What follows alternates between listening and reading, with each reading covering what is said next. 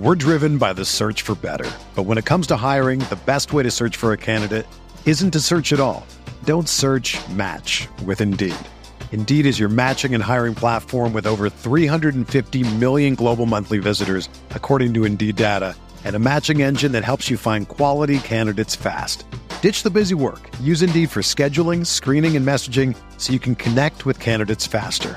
Leveraging over 140 million qualifications and preferences every day, Indeed's matching engine is constantly learning from your preferences, so the more you use Indeed, the better it gets. Join more than 3.5 million businesses worldwide that use Indeed to hire great talent fast. And listeners of this show will get a $75 sponsored job credit to get your jobs more visibility at Indeed.com/Blue Wire. Just go to Indeed.com/Blue Wire right now and support our show by saying that you heard about Indeed on this podcast. That's Indeed.com/Blue Wire. Terms and conditions apply. Need to hire? You need Indeed.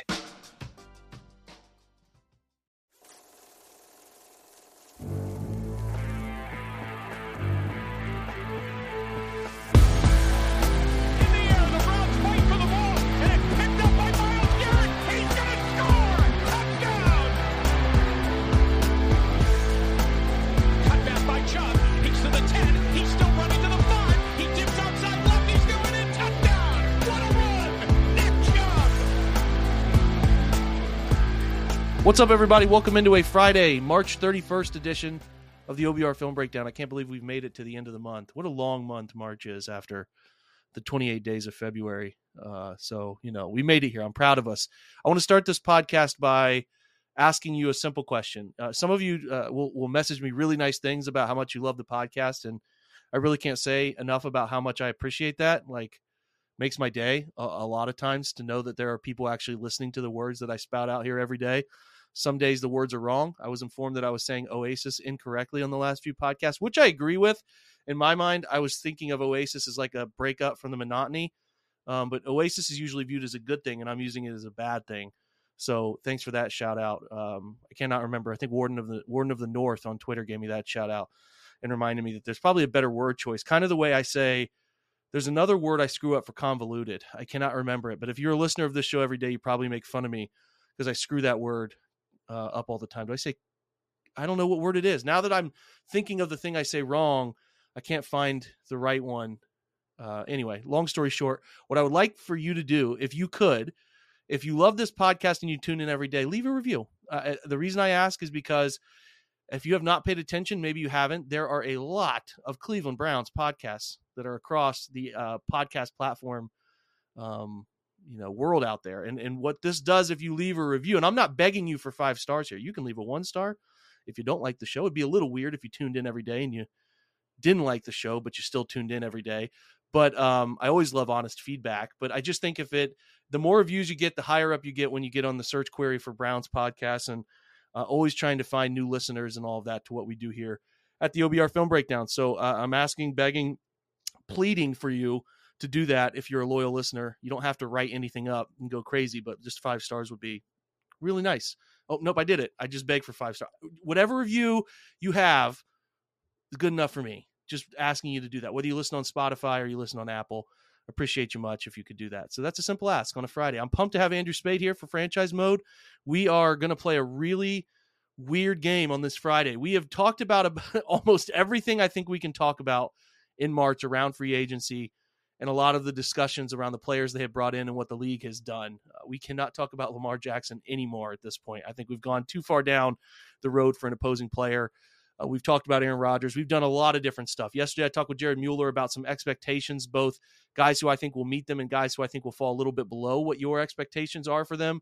That's a fun listen. Go back and check that one out. Today, we're going to do something as Marvel fans where we play like a multiverse madness sort of Browns world here. And Andrew and I talked about this off air when we came together tonight. It was a little bit of, yo, man, what do we want to talk about? Because there's I know we do NFL broad landscape stuff here, but sometimes there's just nothing going on. And that's the way it's going to be over the next 4 months especially after the draft, where I refer to it as the Oasis, but it's probably like the Sahara Desert's the better way to put it, right? It's very dry, not much content floating out there. So we decided to come up with a fun game where we go back to last year and we say, hey, you know what the reality is that we're living in, what they're doing right now, where the team is. But what about if things played out differently? Okay.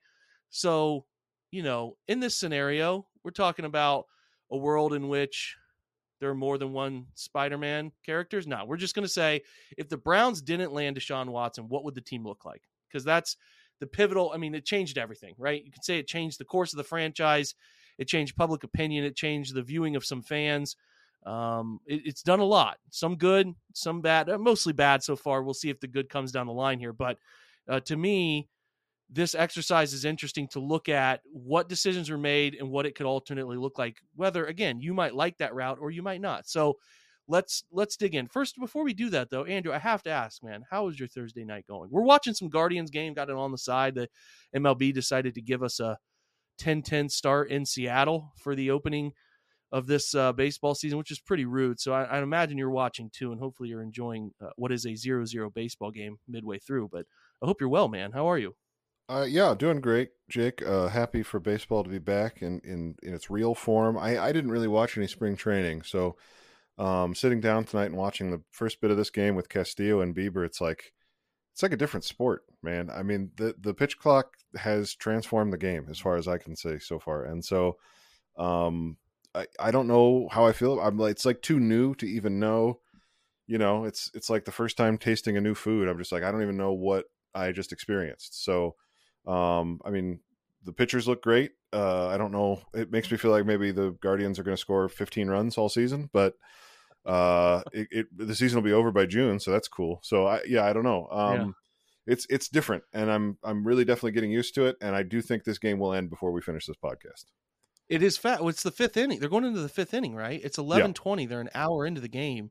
Yeah. And it's already the fifth inning. And like, I get both sides of it. I made the comment earlier because Bill Simmons, who people like to pick on, I get it, had said something about like, I like the pitch clock because it was like Corey Kluber threw 28 pitches in an inning and I barely realized he threw 28 pitches and was struggling. And like, to me, it's just sort of fascinating to look at the pitch clock stuff and think about all that comes with it. And I thought people were more against it because I said, like, unpopular take, I like it too. And then people were like, well, why is that unpopular? I'm like, right. I'm just saying I like it. Quit paying attention to the word unpopular. I like it. But like, what was funny is I saw an article from Bryce Harper that the Philadelphia Athletic guys did. It was just one guy. I can't remember his name off the top of my head. And I don't think there's a big crossover here. So I don't hope it doesn't offend viewer or listenership here, but Bryce Harper was talking through his at-bat in the NLCS to put them up in the bottom of I think it was the bottom of the eighth inning to hit that 2-run home run. Mm-hmm. And he was talking about the thought process involved in all of that and where he was in this 1-1 pitch. There was a 1-2 pitch. It was a changeup that was a down changeup that he spit on to get it to 2-2. And then 2 pitches later, I think it was actually the next pitch or maybe 2 pitches later, he hit a home run. And he was just talking about how, like, with the pitch clock and like if everything I was doing was sped up, I would have chased that changeup down. And he's like talking. So I'm like, that's an interesting thought process, right? Where in those crucial moments, you can see this being a problem for some hitters maybe, or just it can change outcomes. So it is going to be a completely different world here. I'm actually wrong. It's the top of the 6th in this game that started at 10:10. It's 11:22.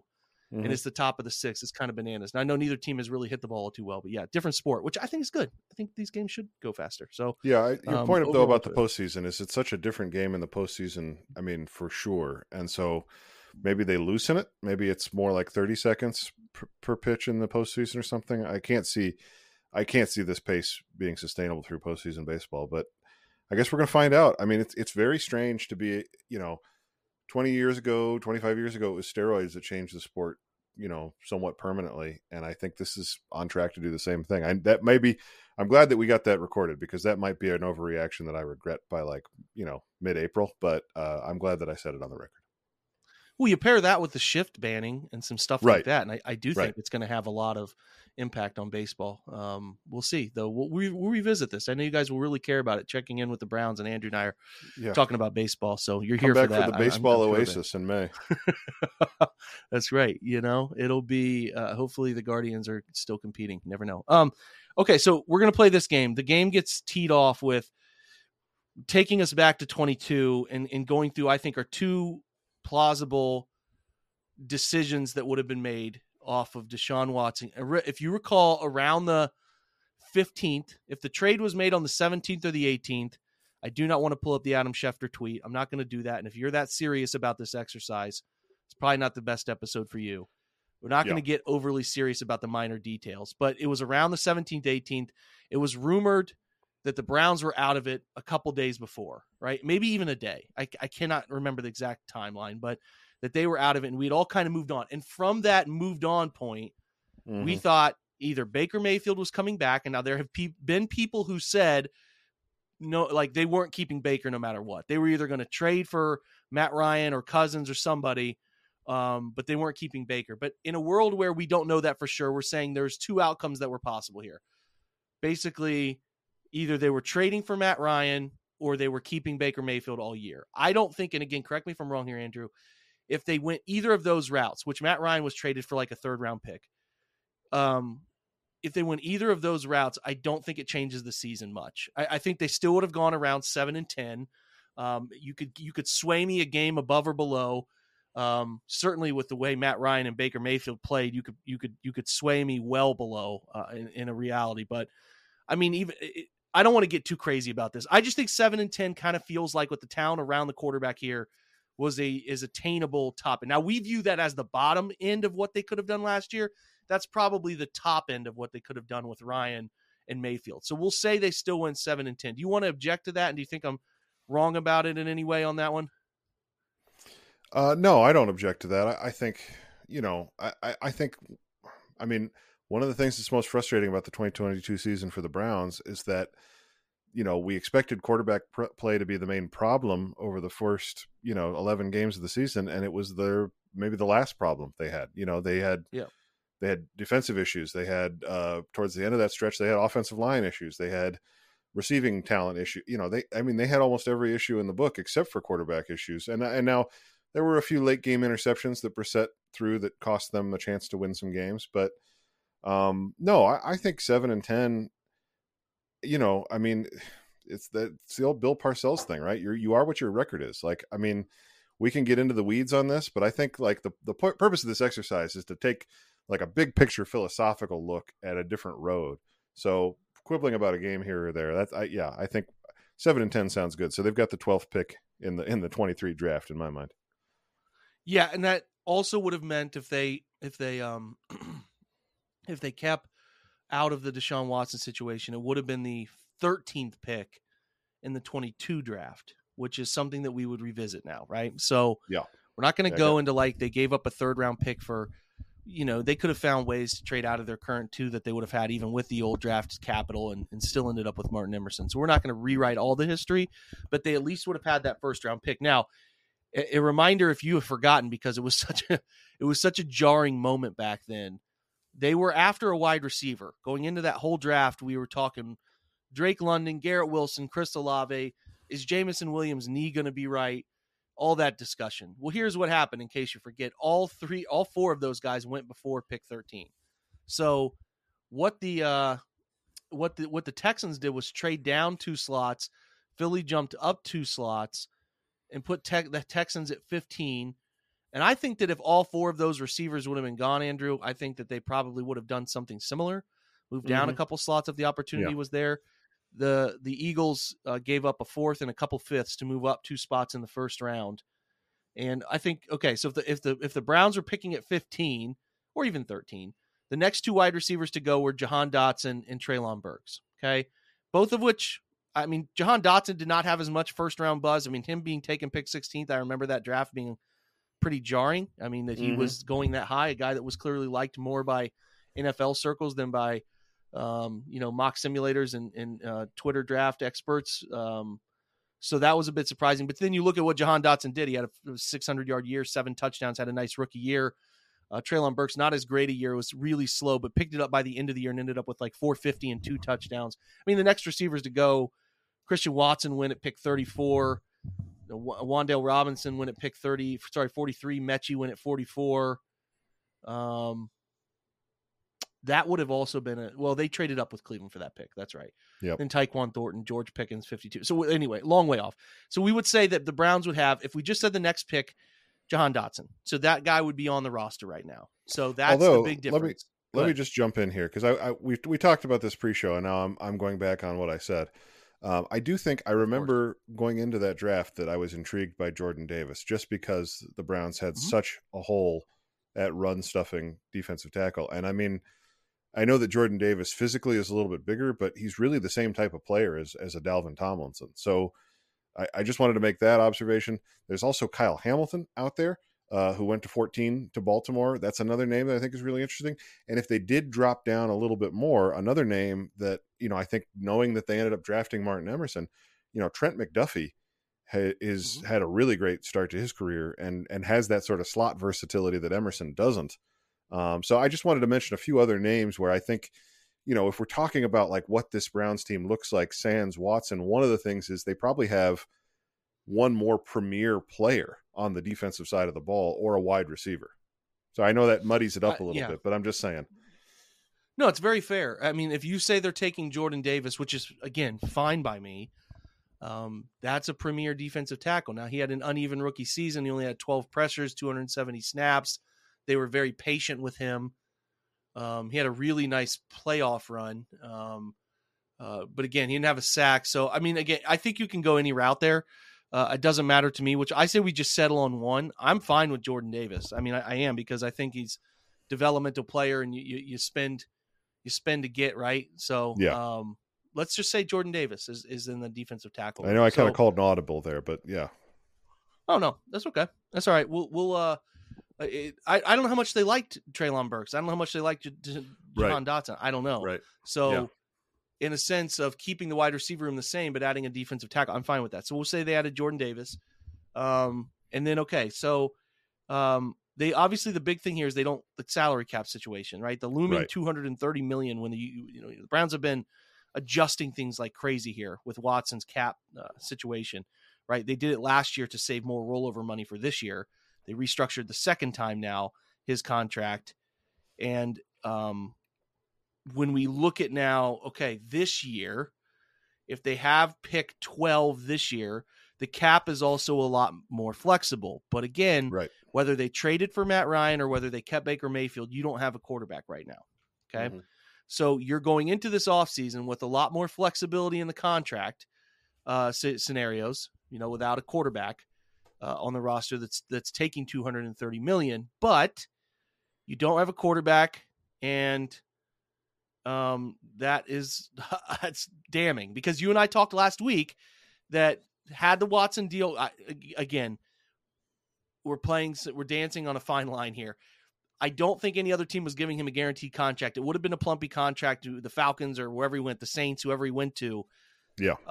And maybe that ultimately moved what Lamar wanted, but I think we can all agree that it feels like Lamar would have signed with Baltimore by now, right? So Agreed. We would say that Lamar's not available, and that obviously puts you, and we agreed last week that the Browns probably wouldn't be in for Aaron Rodgers. So we're going into this without those two quarterbacks on the market for us. So that usually points us toward, if we have all of our picks, you have Jordan Davis, it probably points us toward a trade. Now, we're picking 12. We're not picking 9, right? Carolina goes up from 9 to 1. What does that trade look like, Andrew? They go from 9 to 1.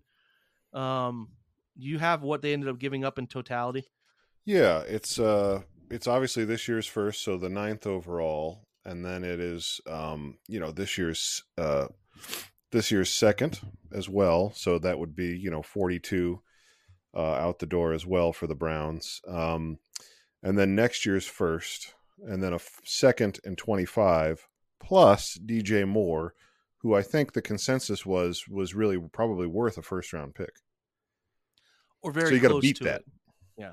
So you have to beat that, or the question is, okay, so if you're not beating that, the Texans aren't moving because they need a quarterback.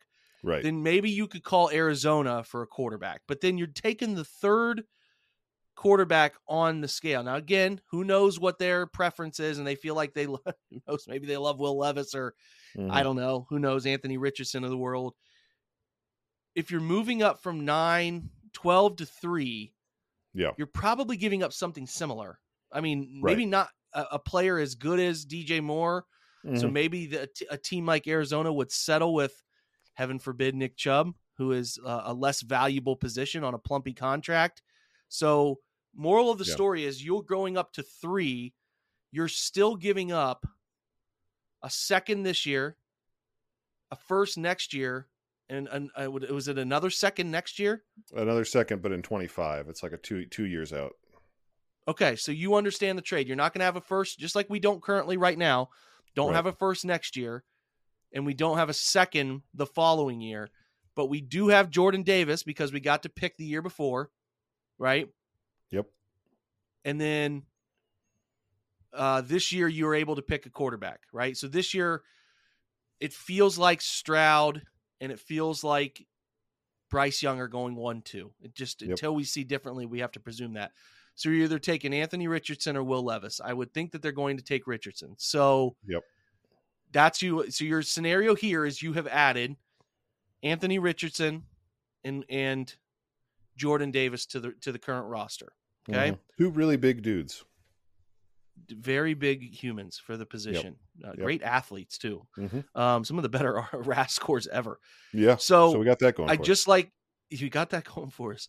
I just like kind of laying it out. That's what it's going to look like. Now the Browns could have bid up and come up with a better trade for the first pick.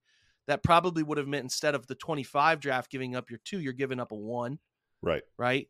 So just ones, that's another route to go.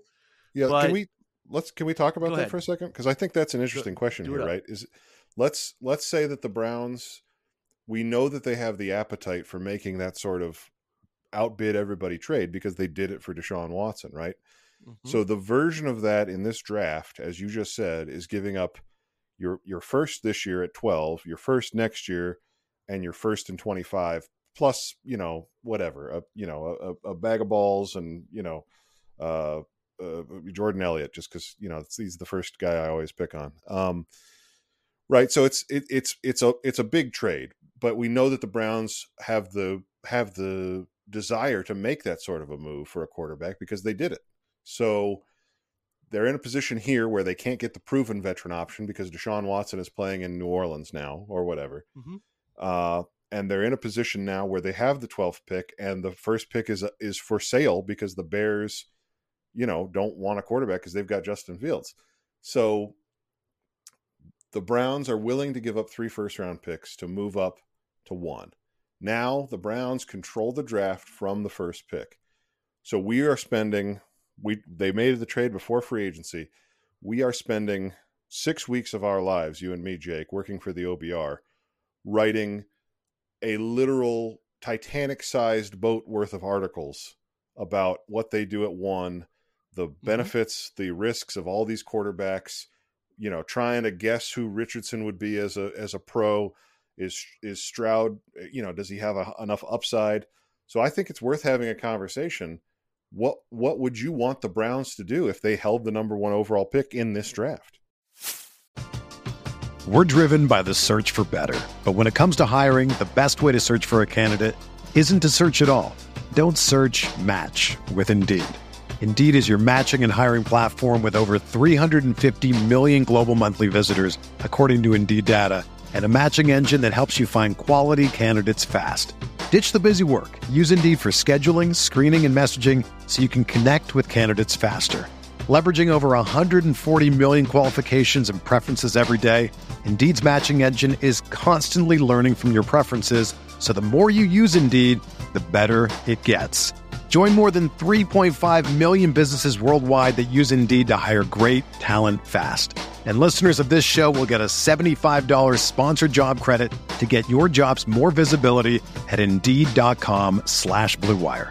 Just go to Indeed.com/Blue Wire right now and support our show by saying that you heard about Indeed on this podcast. That's Indeed.com/Blue Wire. Terms and conditions apply. Need to hire? You need Indeed. When you need mealtime inspiration, it's worth shopping Kroger, where you'll find over 30,000 mouth-watering choices that excite your inner foodie. And no matter what tasty choice you make, you'll enjoy our everyday low prices, plus extra ways to save, like digital coupons worth over $600 each week. You can also save up to $1 off per gallon at the pump with fuel points. More savings and more inspiring flavors make shopping Kroger worth it every time. Kroger, fresh for everyone. Fuel restrictions apply. What I think they would do is go CJ Stroud. I really think when they picked apart everything and they peeled back all the layers of the first overall pick, I think that they would end up going Stroud. Now, would there be a big overarching lesson here that the toolsy player of an Anthony Richardson is worth the risk? Would they be interested in going smaller quarterback again, right? And Bryce Young? Clearly a more talented quarterback than Baker Mayfield, but another undersized outlier. I think it's interesting, man. And I don't have that answer because I have not cared enough about studying these guys at the level I would need to make a really, really informed opinion. From here, Stroud's the safest pick. I think the ball release, the way he's able to quick flick the football, I do think he's a nice processor. He does make some mistakes here and there, but for the most part, a great ball placement quarterback. Room to grow. Didn't start a ton of games at the college level, but I think he's the safest pick. Bryce Young is fun. If I was Houston, I feel like I'd really like taking a risk on him and just everything I think he can be as a two-way running, throwing, but also so calm in the pocket for his size and able to decipher levels of the field that you've got to think that there's no, like, I would just remember many times when he's in Alabama, like, I can't, how's he seeing it? And he does. Yep. And Anthony Richardson only started a year, but he has a guy. I mean, Josh Allen changed everything. The way Josh Allen was able to overcome those issues changed everything. And when you hear Richardson talk, he certainly says all the right things. He sounds very mature. All the things you want a guy like that to say, he says it, and he's got all the tools. So I just think that they would go Stroud. So again, this is not me being like, I think this is going to be the best player. This is just what I think they would do, having not gone deep into the weeds of studying these guys. So I think in this exercise, if we're saying they move up to 1, that's you accepting that they have moved off of a player of some kind and a couple first-round picks in the future. So that seems to be what it was going for in some way, shape, or form. So, going again, when you might say, well, that's not what the Panthers gave up. Well, they were 9. Browns are 12. That's different. That's 3 spots lower. You got to beat them. So that is now in this hypothetical world, we are saying that you added Jordan Davis.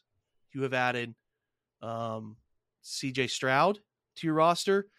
And then, well, it depends on if they went to 1 or 3, right? I think that's one of the interesting questions here is, I think your point is great. And I'm not trying to let you like sway me off of everything I'm saying. I did let you talk me into Jordan Davis, you bastard. But your point about them, your evidence-based point about them wanting to move up and be aggressive, like I do think they would be hyper aggressive. I think you're right. Like the evidence we have. And I think to me, it just opens the interesting conversation of would they prefer Richardson even if they got to 1, just because they have dealt with limited quarterbacks. And I know that Stroud has a good arm, but he doesn't have the tools that Anthony Richardson has. But then you think about where the Browns would be in this hypothetical scenario, coming off of taking a quarterback, at Mayfield. It's how do they see that? Do they take the bigger swing, or do they take the more of the sure thing with Stroud, who fits maybe more of what Stefanski has done historically? It's interesting because it is interesting. I think what I said this in an article I wrote for the OBR this week. The defining question, and this isn't news to anybody, it's not like I came up with this myself, that the defining question of 2023 is if Kevin Stefanski can allow Deshaun Watson to be his best version of himself as a quarterback. And it's a similar question when you look at these quarterbacks in the 2023 draft. Does Stefanski want to take that swing and try and unlock an Anthony Richardson? Or does he say, well, CJ Stroud can run my offense tomorrow, so we bring him in at 1. We know we're not losing more than 8 games because he can do the basics, right? I agree. I think it would be a fascinating thing to deep dive on because, to your point about a boatload of articles, there would be a ton of study on this whole thing, man, where we would be watching so much film and going back and forth. And if you remember that 2018 I do. pre-draft process. It Yeah. was a nightmare. Was so divisive. It was so it was a nightmare. Yeah, man. So there's still people that think Sam Darnold was the right pick. There are, and they think Saquon and whatever quarterback was left was the move, right? Yep, exactly. That was the thought. They're still convinced. They're still convinced. Yeah. I think we add. I think we just say that they'll be aggressive. They like if they're coming off of a year last year where they were 7-10 or worse, and they know that the quarterback is the problem, they would be aggressive. They would. Yeah. They would not want to settle for the third pick. So right. I think they would go crazy there and make that trade. So again, and Jordan Davis last year. Yeah. Yep. Jordan Davis, Stroud. Who else did we just say a minute ago that I'm forgetting? Well, I don't think we did we? Was there anybody else? We didn't talk about the second round. I mean, the thing we haven't talked about is free agency. Yeah, which we're going to dive into in a minute. I thought we said somebody else, but I could be wrong. So, all right. So you added Jordan Davis last year. You're adding CJ Stroud this year. Yep. Yeah. I feel like I just said somebody a little bit ago that they. Well, because you were talking about Richardson, but then we decided. Was I saying Richardson too? Yeah, that's right. Because we were going to go to 3 and get Richardson. Now we're at 1 and we got Stroud. So everybody in Ohio is ecstatic. Yeah, that's the question. So, and again, there's advantages and disadvantages. Everybody I can't say probably. You feel better about Deshaun Watson than you do about CJ Stroud because you've seen Deshaun Watson do special things in the NFL. But the trade-off is 5 years of a rookie contract and the financial flexibility that comes with that. Exactly. So it's not as easy as just putting a quarterback there and a quarterback there and picking one.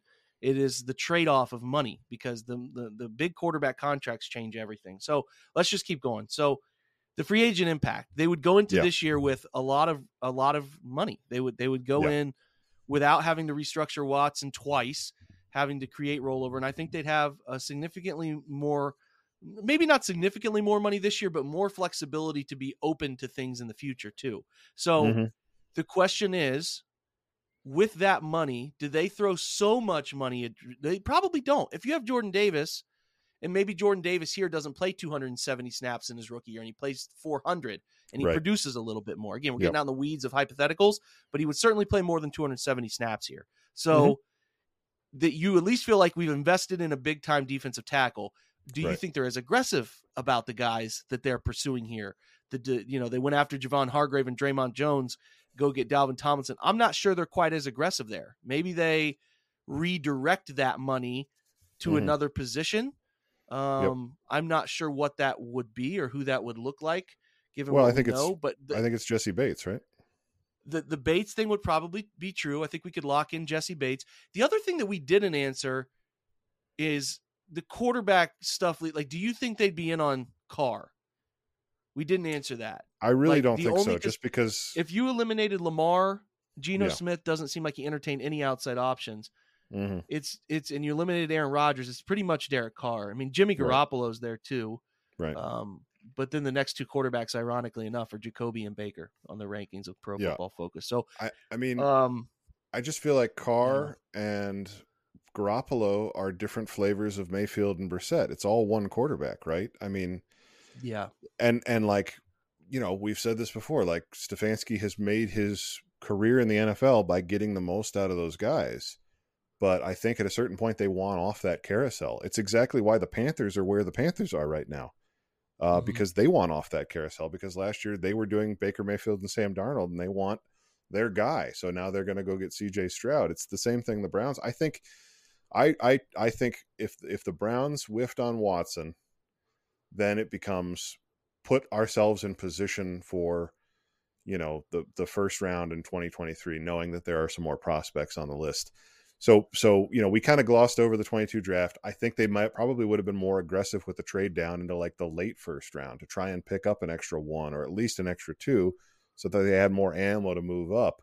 And maybe that includes trading a player, this offseason. Maybe if they know that they're going to have a rookie quarterback, they're more aggressive at trading, somebody that doesn't fit for the next window, like a Nick Chubb, for example. I mean, I hate to always bang on about, that one player, but by the time CJ Stroud is 3 years into the league, Nick Chubb is probably at the end of his, that's his window, right? Yeah, it is. Anyway, that's very fair. No, they could have gotten a lot more aggressive. You're right. Yeah. You're right. All of that to say, Derek Carr doesn't solve the problem they were trying to solve so desperately last year, and would be even more desperate to solve if they hadn't solved it last year. So I think it's trade up or bust for the Browns here. Got it. Okay, so they trade up. We're talking about C.J. Stroud. We're talking about Jordan Davis. We're talking about they'd add Jesse Bates. Okay, so they'd be in the market. Jesse Bates, probably get him. The only other one, as I'm scrolling through here, I think that they would be interested in, and that is actually interested back in Cleveland in the top 20, is Tremaine Edmonds. Would you add a younger, dynamic linebacker? So that's a question they could maybe answer. Yep. I think Jones could still be in play. They could have still gone and got Draymond Jones. They could have or spent more money at edge. Right. Like Jordan Davis is on a cheap contract, so you could add another dynamic defensive tackle. So let's just do, let's say they add Draymond Jones, and then they maybe go out and add one more player. Let's say they go get David Long. His contract is that's a nice one. Yeah, that's a nice one. 2 years, $10 million. So you spend a little more at linebacker. Yeah. So I want to write this down and make sure I'm. Go ahead. I bet if this is the scenario and they're bringing in a rookie quarterback and they know they've already traded up and secured the number 1 pick, they're going out and spending significant money on a tight end. I would bet you anything. Okay. So Dalton Schultz is the top tight end on the market. Yeah, they'd be handing Schultz like a 3-year contract because they want that security blanket for him for Stroud, right? They want to be able to run 12. Yeah, they want to continue to do what they've done. We think they're going to evolve. Exactly. They're probably going to continue to do what they've done. So they would go Schultz, back into their shell a little bit. Yeah. Yeah. Is added. So that's 4. I mean, I don't know that we could go any crazier with that, and I don't think that we even need to. You could say that maybe they're still adding somebody like Okoronkwo. You could say you keep Okoronkwo in this scenario. Yeah. Yep. Okay. So that is that. Let's paint the team pictures as we say, would you rather have this? Would you rather have what the Browns have now, which I don't need to remind you on what they have. Okay. They don't have a pick in the first round next year. Okay. They ended up trading off that. And that's really the only thing lingering. I think they moved off this year's 3rd. So they'll still have their 3rd next year, 2nd, 3rd. And I don't know, maybe their 4th they gave up next year. I don't know. Don't pick me apart, guys. I don't have this stuff in front of me. But the basic thing here is that they're missing their 1st again next year. In the other hypothetical here, you have Jordan Davis. You have C.J. Stroud, who we're saying they moved up for. And we're saying that they got aggressive and ended up getting Jesse Bates. You ended up getting Draymond Jones. Those are 2 big spendings. David Long, Dalton Schultz, and Okoronkwo. They went crazy. Yep. I'm kind of feeling like maybe that's a little too crazy. What did Draymond Jones end up getting on the market? Yeah, he got basically what Tomlinson got, a little bit more. Let me see real quick. I'm looking it up here. Right. He got like 17 million for 51. Yeah, 17. I don't think that's too crazy. I don't think it's too crazy. They have a rookie quarterback, and they're so aggressive, when they've got money to spend. I think they would have seen the opportunity to build they would have gone for a top 5 defense. That would have been the play, right? To build a face-eating defense and then just make it so that Stroud just has to do the bare minimum, run the ball with Nick Chubb. Probably another running back, too, would be in the conversation, right? Either in the draft or probably in draft free agency. One. Yeah. Go with Ford and draft 1, and then look forward from there. Such a good running back class. So again, reminding you, Jordan Davis, defensive tackle, would have been taken in the 22 draft. 23 draft, you're getting ultra aggressive, going up to 1, moving off your 2nd round pick. A reminder, but then giving up your next 2 first round picks. So you end up getting C.J. Stroud. You sign Bates. You sign Draymond Jones, David Long. David Long's only 5-year, $5 million per APY, so he's not even that much. Dalton Schultz, a 2nd tight end, Okoronkwo, but you do not have a first round pick in 24, and you do not have a first round pick in 25. Right. That's the big caveat, and maybe you also lose a 3rd in there somewhere too. Yeah, probably. Yep. But you probably still have $30 or $40 million in cap space, just off the top of my head, even with all of those signings. The question is, Andrew, as we close, which multiverse would you like to live in? Yeah. I mean, it's such a good pause. question, Jake. It's such a because- good question. The thing that makes it extra hard Mhm. is Deshaun didn't look like Deshaun last year. Exactly. No, And if that's what Deshaun makes came you out and they went nervous. 6-0 and he showed all the things that he had shown in 2020, it's a slam dunk question. Because the thing that I'm reflecting on here is that even in this scenario where you've avoided paying the guaranteed contract to the quarterback and handing over 3 first-round picks for him, a year later you still had to do the same thing to get up to 1 to get your guy, and you don't have any guarantee that C.J. Stroud is going to be anywhere near the quarterback that Deshaun Watson was in 2020. So there's uncertainty with both paths. I think the uncertainty for the 2023 Browns is so specific, and this path that we've laid out, there's like a few different ways I can see it going wrong. Not just that the quarterback isn't good, but also that it puts so much pressure on the rest of the team to be flawless, right? And you know, what we saw in 2022 was that the defense had the opportunity. If the defense steps up and plays like a top 12 unit in the first half of the season, the Browns are in the playoffs. Easy. Yeah. And they could not get that job done. And I know that, like, they replaced the defensive coordinator and they've replaced some of the skill. And in this scenario, we have them adding even more talent. But I do not want to build a team that relies on defense to win me football games. That's just like a philosophy thing. So if I have a chance to go get the quarterback that has done it before at the NFL level, at a high level, even despite everything else that we know goes on with this, I'm still doing it. As crazy as that is to say. It's hard to argue that. It really is. So the only thing I will say is, on the flip side of your argument, imagine everything else being right, which is what we think here. They've done a lot of things that we think are right?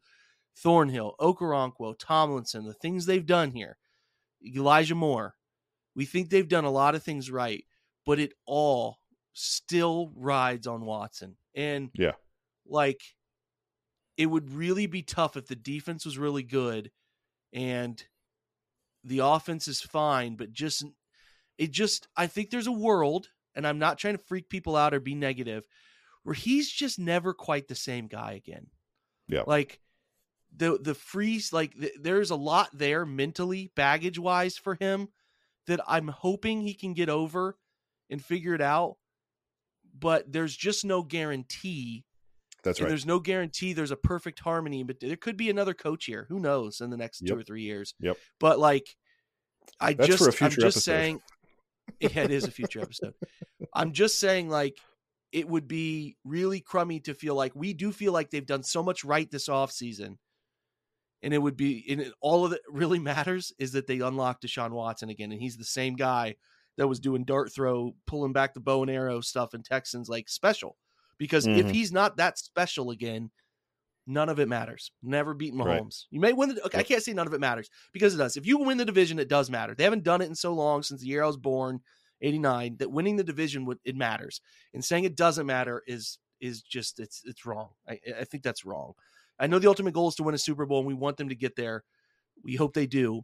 But to me, that's just, start with winning the division. We'll go from there. But like, I don't know, man. I'm torn. I think it's not as easy as we'd like it to be. You're totally right about the amount of things that could go wrong, like C.J. Stroud just not being the guy, going down that same path of like what the Steelers are doing with Kenny Pickett, or what we did with Baker Mayfield, or is he the guy? There are these moments, then he's not. That's not a fun route to be on. So you do the thing you do with Deshaun Watson's trade because you think you're out of that circus. We are out of that uneven quarterback play drama that is miserable.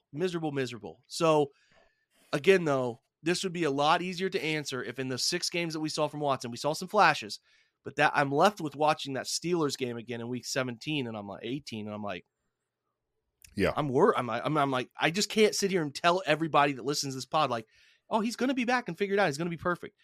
I think he will. Odds are he'll figure it out and be fine again. But there is a route in this whole simulation, the script, right, so to say, where he doesn't ever look like the guy we saw in Houston again for any number of reasons.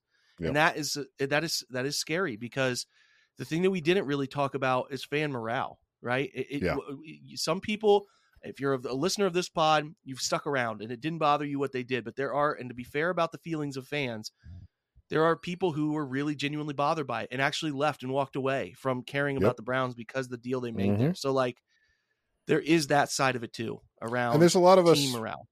There's a lot of us that didn't walk away, but are still bothered by it. I mean, like there, there's a gray area there too, where it's like, it's not going to ultimately change my fan allegiances because my grandfather was a Browns fan. My father's a Browns fan. Right. But I don't like it. Right. I mean, and so like that does enter into this whole thing. I mean, like if you just want to take the off-field stuff and talk about, I mean, not that we want to talk about that, but to say like to avoid having to have gone through all of that as fans of this football team, it's probably worth it to move to this Stroud scenario just to be free of all of that. And I think a lot of people probably feel that way, even those that didn't say that's the last straw and walk away.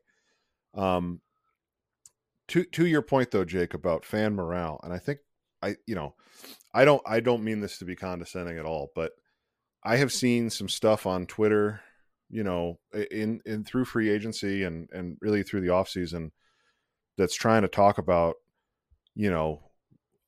trying to read tea leaves about where Watson is at, and what mindset he's at and where he's going to be come training camp and the season and everything. I don't mean to be condescending, but this is just a little free advice for everybody that's a Browns fan out there listening. Just wait until week 1. I know it's hard. I know it's incredibly hard. It feels like torture to wait another 6 months to see them play a football game. But do not go on Instagram watching videos of the quarterback doing a footwork drill and get excited about him putting up 50 touchdowns this year. Just do not do it. The Guardians are playing. It's about to be nice weather. There's so many other things to do that'll be better for your mental health. We got it. I mean, I really am not trying to be mean about this, but like, we just need to see him do it on the field against an NFL team in September. It's as simple as that. So when they suit up week 1 and the NFL probably makes them go play Seattle and Germany or whatever, when they do that, then we'll know then we'll have some indication of who he is as a quarterback and where the Browns are headed. It's just, there's no sense trying to read these tea leaves for the next 6 months. Just save yourself a ton of heartache. Yeah, you need to see it. There's thinking that you take a good player from one scenario and move him to another, and it's just going to work. Like Odell Beckham's really talented. They moved him from one scenario to this one, and it didn't work. There are worlds where this stuff just doesn't work, and that's always a risk. And that's one thing that the Watson situation has taught me as someone.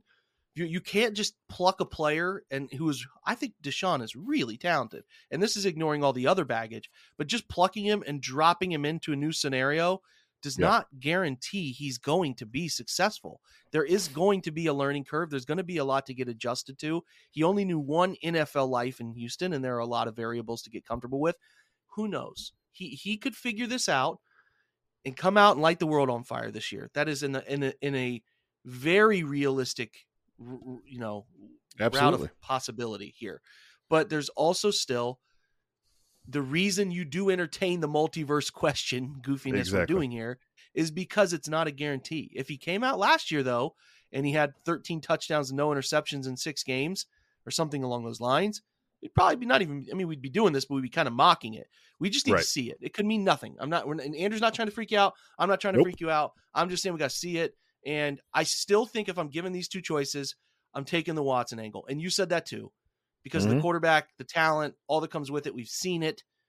Not to say it is a way to also show you that if they didn't go this route, they still could have built something. They still clearly could have built something here. That was chock full of talent. So I don't know, man. I don't know if we even accomplished anything tonight, but it was fun to look at. It was fun to look at what it could have been.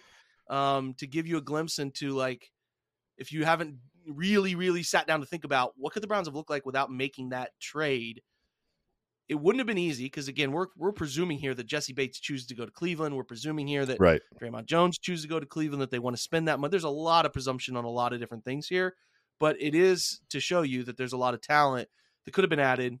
Now, losing an additional first rounder on top of, the Browns only have one more first rounder they're losing. They get their first round pick back in 25. The Browns would be giving that up. But again, there's the trade-off of the rookie contract. But the biggest trade-off of all is CJ Stroud. Bryce Young, Anthony Richardson, are they any good? Because that's something we don't know. Now, we should feel better about Deshaun Watson because we know he's been really, really good. And it's a funny thing that gets kind of lost in the whole discussion around Lamar Jackson is that, like, hey, man, the biggest reason why people were in on Deshaun Watson was because there were, I think, people with a take that he was 2020 was the best quarterback in the game. You could have a real discussion on that. Like and again, his team went 4-12, and you can go that route and do quarterback wins angle all you want. He was playing special football that year. Like, he had put it all together. He was the full package of like special that season. So that's why the last taste you had of like Deshaun as a quarterback was this really, really dynamic young player with all the elements you want. And then that's why the trade happens. Now we're sitting here feeling a little uneasy about it because what we saw was not good enough, not what we expected. We could do this. We could revisit this. And Andrew and I probably will say, hey man, go back and listen to that pod we did. And it's 6 weeks into the season. He's lighting the world on fire, right? We could do that and laugh at it. We're just trying to tell you that, hey, there's also, I do this before every football season. I said this with Jared yesterday. I do it before every year with, hey, there's also a world where your Browns optimism is, pessimism should be your thing. So we do a pessimistic episode of like, this is what could go wrong. And unfortunately, a lot of times it's pretty right. Like the predictions about the things that could go wrong end up being kind of right.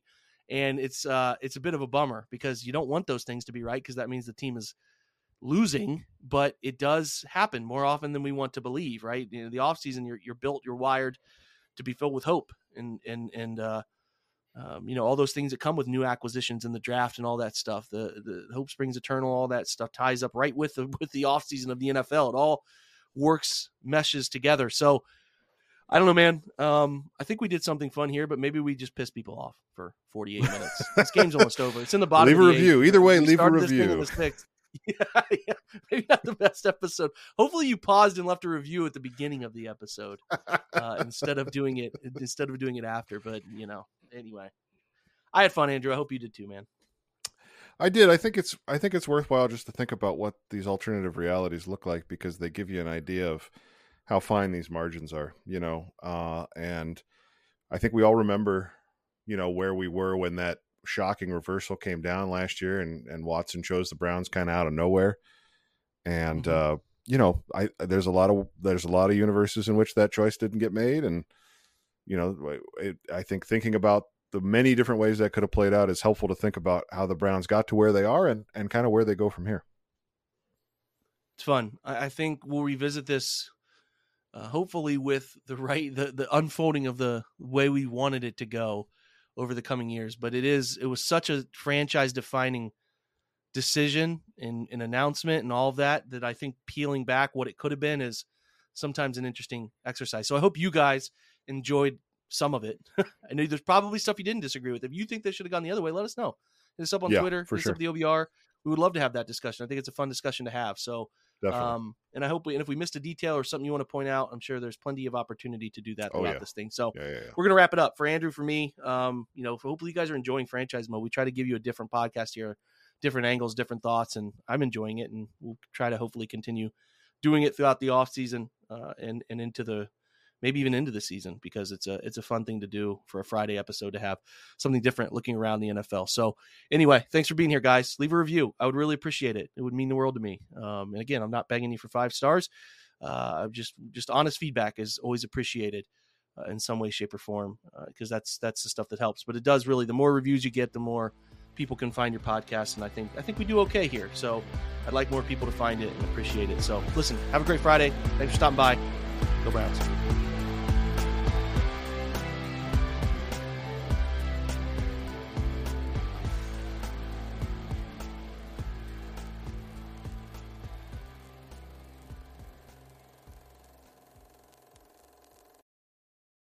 For the ones who work hard to ensure their crew can always go the extra mile, and the ones who get in early so everyone can go home on time, there's Grainger, offering professional-grade supplies backed by product experts so you can quickly and easily find what you need.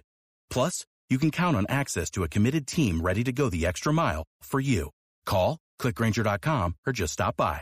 Grainger, for the ones who get it done.